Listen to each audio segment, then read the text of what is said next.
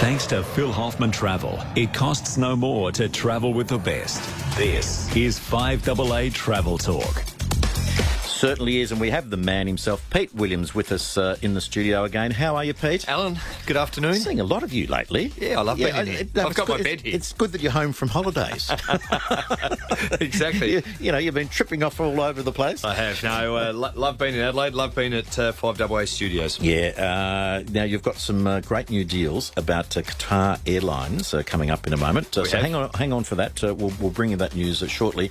And we've also got a bargain or two for Christmas. Always a good bargain. Yeah. So, and there's people just hunting around now, still last minute. They haven't decided what they're doing, and they go, "Is it too late?" Well, it's never too late. I spoke to one of my colleagues about that today and said, "Give you a ring and find out what's going on and get in quick." We have a special guest though in the studio. We do. Managing Director from Albatross Tours. Welcome, Ewan Landsborough, who we've met before. Hello, Ewan. We have met. Welcome. Thank you very much. Good to see you again. Good to see you. Albatross Tours. Tell us about who you are. Oh, how long have you got? We go back about 23 years. We started doing one-off special groups, Christmas tours. They got very popular and we stayed longer in places. And then we had our BDI in the European Small Group Summer Market, as in May to October. And we looked at that and thought if we took our formula for our Christmas tours, longer stays, more inclusions, and transposed them to summer, we'd have a unique product. And it seems people like what we do. And we've got a whole series of new tours coming up this year that are really, really exciting. What's the difference then? I think that's a really good point. I might just jump in because we promote a lot of Ewan's product and we talk about a lot of coach touring on AA, and there's some great companies out there. But Ewan's company is different. Albatross Tours is I guess it's about leisurely stays, I think is really important. It's about experiences. It's about authentic accommodation, and generally smaller groups, I think, would be fair to say as well. Absolutely. And I think if that sounds good, then what you need to do is definitely get hold of one of these brochures, because if you flick through these brochures, I know you and you put a lot of love in these, there are some amazing photos. And I'm looking through it now. One of the stories you told me that pretty well all those photos are taken actually generally by yourself or by people on the tours. You don't use a lot of, professional photography as such, because there are so many stunning places to be. And in fact, I look through here and you go, wow. Just amazing. Yeah, there's a lot of personal photographs in there, and there's also personal stories from my staff or clients who have travelled. There are some things like the aerial shots of course. we can't do. Drones. So you have to put one or two in to really tell the whole story. But there's a high proportion in there, and we're not averse to putting, should we say, an ordinary photo in that has a story. Yeah, and we hold photo competitions with our clients every single year, both Christmas and summer, and you can catch them on our website, and you can see the most amazing photographs they turn in. So why the leisurely stays, Ewan? Tell me how that kind of started and the benefit that would bring to a traveller. Well, it actually started by accident, because we started with Christmas tours, and if you go to Christmas, you want to start in the city and escape to the mountains. And if you think about escaping to the mountains, where you stay is beautiful. You unpack your bags for 4 or 5 nights, or 7 nights, and you go out on what we call hub and spoke day trips. So in other words, you're not unpacking all the time. You're not rushing to leave in the morning to do distances on motorways. You're not rushing to get back to unpack. You're not losing your toothbrush in between stops. The pace is different. The style is different. So that's what we learnt over Christmas. So we transpose that to summer, because no one does it. Now, this is the thing. Our tours are designed purely from the selfish point of view, because I'm telling you, that's what I want to do. And I'm the market we're aiming at. I'm saying, this is what I want. This is how I want to do it.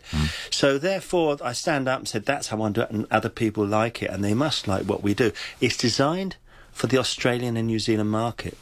It's extremely rare we get someone from another nation, and they are welcome. It's just Americans come across the Atlantic for a 12-day vacation, and therefore they've got energy to burn with one night Right, stops. they want to move on. We go to the other side of the world, and we want to get, if you want to go to Tuscany, do you want 1 night in Florence, or like on our Italian Grande, 5 nights in Tuscany? You settle into this spa town. You have a day going out to the Cinque Terre, a day going to Lucca and Pisa. You have a day going to Florence, and a day doing nothing. And that's right in the middle of the tour. And because it's in the middle of the tour, it's a recharge. What happens is people want to do their own thing for the first few hours. Then, like magnets, because they've made new friends, they come together, and they eventually go up the top to Montecatini Alto, which is the old town above, and they all go out and have one of these long Italian lunches that lasts about 5 hours. But you've got time for that, and that's the beauty. You have time. We call it, and it's in the brochure, we call it My Time. We all talk me time, my time. But we spend a couple of pages in the brochure talking just about My Time. And what we say, and we put it in words, is we don't do optional extras, i.e. later paid excursions. Because if you've got a fast tour and you've got those, they can only be sold and operated at the cost of My Time. So we say all our excursions, all of them, special dinners are included. They're not totally inclusive. You need time to do your own thing, get your own pizza. But if you have My Time, we will never steal it by selling you an option. So there's these other overlapping components, and as Peter said, if you're staying in a 20-year-old concrete and glass bed box, you wake up, you don't know where you are. But if your hotel's 600 years old and you open your eyes, you think, wow, this is different. Who slept here? Yeah. What antics did they get up to? I'm really here. This is really me. Yeah.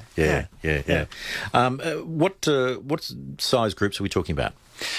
We did start with Christmas, and I've got to point out our Christmas tours are slightly larger. Average 30, maximum 40. Some say 40 is not large. I actually say it is, but it works for Christmas. You get to summer, and it's busy.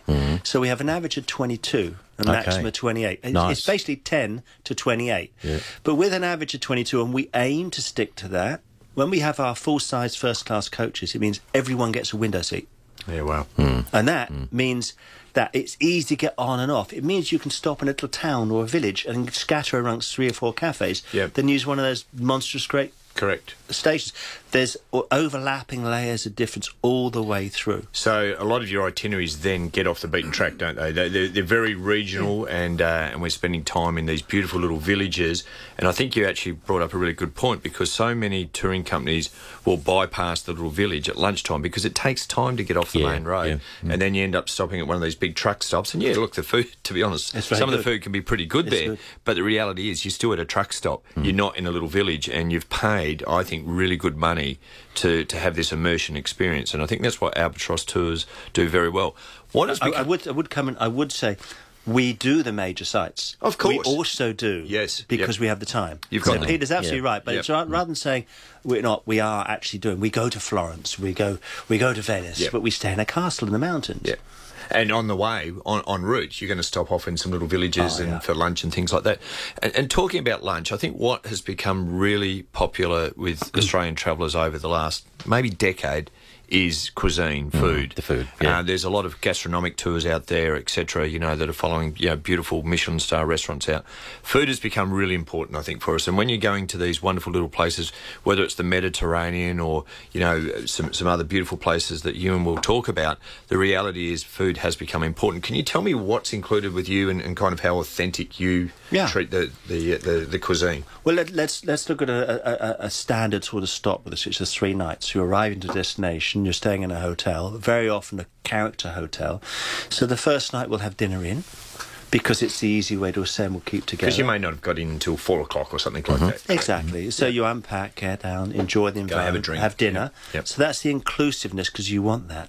The next day, we would probably go into a city tour and then have that free time going around. Then that evening, be left free. Yep. Do your own thing. Great idea. And you're always in the right location to find the right ones. Now, your tour manager is able to say, go here, go there, but he's not allowed to sell options. He's allowed to go with you. Yep.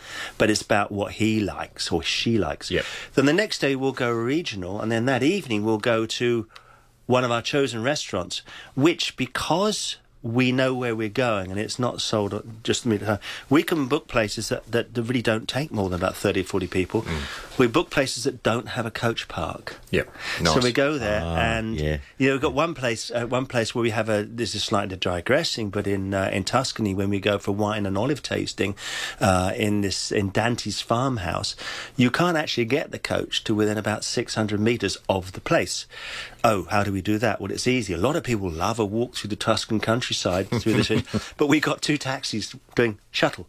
Now, it's hidden. We don't talk about it. It's complicated. Not for us. We just order taxis. Yeah. But they go there expecting just a snack, and they get a meal. Right. It's under promise and over supply, and it is the adventure and excitement of discovery of the unknown and the unexpected, which are always the highlights in life. Yeah. And that's what we want to do. I think that sounds fantastic. Now, some of the tours... Now, before... I've got a question here. What is Bandit Country? Tell me about Bandit Country. Bandit Country. Okay. Cops and robbers. Our new programme. We do a lot of Italy, a lot of regional Italy, and down to the deep south and Sicily. Our new programme is to Sardinia and Corsica. Fantastic. It's called The Lands of Myths and Legends, because there's not a lot known about some of the history. They just don't know. It's prehistory. And food is great, by the way. We stay in a resort called Sugolagone. It's in the Gennaro Mountains, in the wild mountains, the Bandit Country. And this is where they used to be up there, miles away from the impoverished shepherds. By the way, the people there live longer. There are more people over 100 years old living in that region of Sardinia than anywhere else in the world, apart from one place in Japan, because the food is so good. Yeah. And I wonder the Mediterranean diet. Yep. The real one. And so these are the bandits up. They live into an old age, and then they're impoverished. And they saw a long time ago all these mega rich tourists coming into the Maddalena archipelago and that. And they thought, now let's make some money. So they go up there, steal a person, kidnap, bring them back down to the mountains. Kidnap them. And they go, we've got you. People say, prove it. So they'd lop an ear off, send it in the post. Post it on Twitter. And if you want the rest of the body in one piece, pay this. So it's Bandit Country. But also it's well known because there they had that very partisan attitude and family. And there's a town there called Orgosolo. And it's actually called the City of Murderers. And if you come to Orgosolo and you drive in as I did, I've got a video of it, there's the road sign going in Orgosolo, and it's still got shotgun holes in it from Lupera, which are the wolf guns they used to carry to keep the wolves away. Yeah. So they just whack and hit this sign. So you go into Orgosolo, where it used to be you didn't go as a tourist, but now it's tourist haven, because ever since the late 60s when it all got cleaned up, they got the most amazing murali, murals up on the walls, paintings. Now, if a house couldn't paint a picture, it would just paint it. They're gorgeously painted. But you have pictures of Saddam Hussein, the statue being ripped down. You've got the Twin Towers. You've got Gandhi. You've got the communards here. You've got the 2,000 Gaza executions. All of them emblematic on walls all over the place. So it's a visual feast. But as you look in some of the places, you can just look at the people and go, ooh, who are those people? And they're cafe owners and they're in the tourist industry. But anyway, there's other stories behind it. But that's Orgosolo, near this most unbelievable hotel in Sugolagone, which is... It started off, if you want to talk about food, it started off because there's a couple opened a restaurant and the food was so good people came, but there was nowhere to stay. So they built a small dormitory. Of course. They stayed. Of course. The word went away. Then they realised people were coming. Now people come from all over Europe to eat in this place. We stayed there 3 nights. And everything in there is made locally. So your tour stays there 3 nights? Oh, gosh, yes. Yeah, okay. And you've got these whitewashed villas full of local artwork, local artisan artwork, scattered up a hillside surrounded by oleander and hibiscus and bougainvillea and all the way through. And all the food is local, the drink is local, the people are local, all the furnishings is local, and the local meal, it's about 4 o'clock in the afternoon. It's an impossible thing because there's this smell of porcetto. Suckling I'm pig. hungry. They have lines of them in the open ovens pre-cooking for about 8 hours. And you walk by and go, I'm hungry. The restaurant's not. Well, you can go to the cafe. No and we do 4-wheel drives into the mountains for shepherds' picnics. Of course, we visit Orgosolo. We could listen to your stories all day, Ewan, but for time, Scandinavia at last. You've moved into Scandinavia. Yep. And I'm just looking at your tour. It is an absolute cracker here. It's very comprehensive. Have you got some comments on Scandi? Yeah. You'll notice for a start we don't include Stockholm and Helsinki and Finland because you can do those cities by yourself. Phil Hoffman Travel can arrange easily as city stays and transfers. So it was about going to places you find difficulty doing by yourself, and that's where coach touring, small group touring, really has its accent. So we looked at it and we looked at the vast distances. I mean, it has the 8th longest. Norway has the 8th longest coastline in the world. It's the same length as Australia. Yeah. And so if you go, and it's got all these zigzaggy fjords, so to get around it takes ages. So we looked at it and thought, in a modern day itinerary, instead of spending days and days travelling to get to the scenic points, Let's fly between and spend days and days at those scenic points. Looks terrific. And then you look at the fact that the North Sea oil, the Norwegians got their economy right, then had all this extra money and went, what should we do with it? And they put it into the infrastructure. So now there are areas like the Atlantic Road or up in the Lofoten, where they have the most stunning drives and roads and 21 lookout areas that you'd be daft not to do. And I'm so happy that no one else does it. Yeah, but we do. It's a very, very unique itinerary, and I'm so glad that you've moved up into Scandinavia. Now, your brochures have just come out, yes. Ewan. What are we doing for the early birds, those people that get in nice and early? Okay, the early bird there is a $350 per person, per tour, early bird discount if they book, and deposit only by the 31st of October. So what have we set? You got about another 6 weeks. About 6 weeks, yeah, 6 weeks. Which is fantastic. That's and if they travelled before, many of Phil Hoffman's clients have, they'll also get an extra $200 or $400 off, it depending what they're on per tour. The real point, though, to me, is we have been blown away by the support we got this year, and even the new tours, the Corsica, Sardinia, and the Scandinavia. We've actually now ordered new departures. Great. Some are full within 3 weeks. That's great. So the $350 is actually irrelevant. Yep. It's about getting. It's about getting on. They're not big groups, and if you want to, and you're not sure, you don't have to immediately slap me money down. Go to Peter or Peter's team, and they'll call us, and we will, for Phil Hoffman, will hold a registered space for a while. And give you just a time to think about it. You won't miss out then. Then you won't miss out.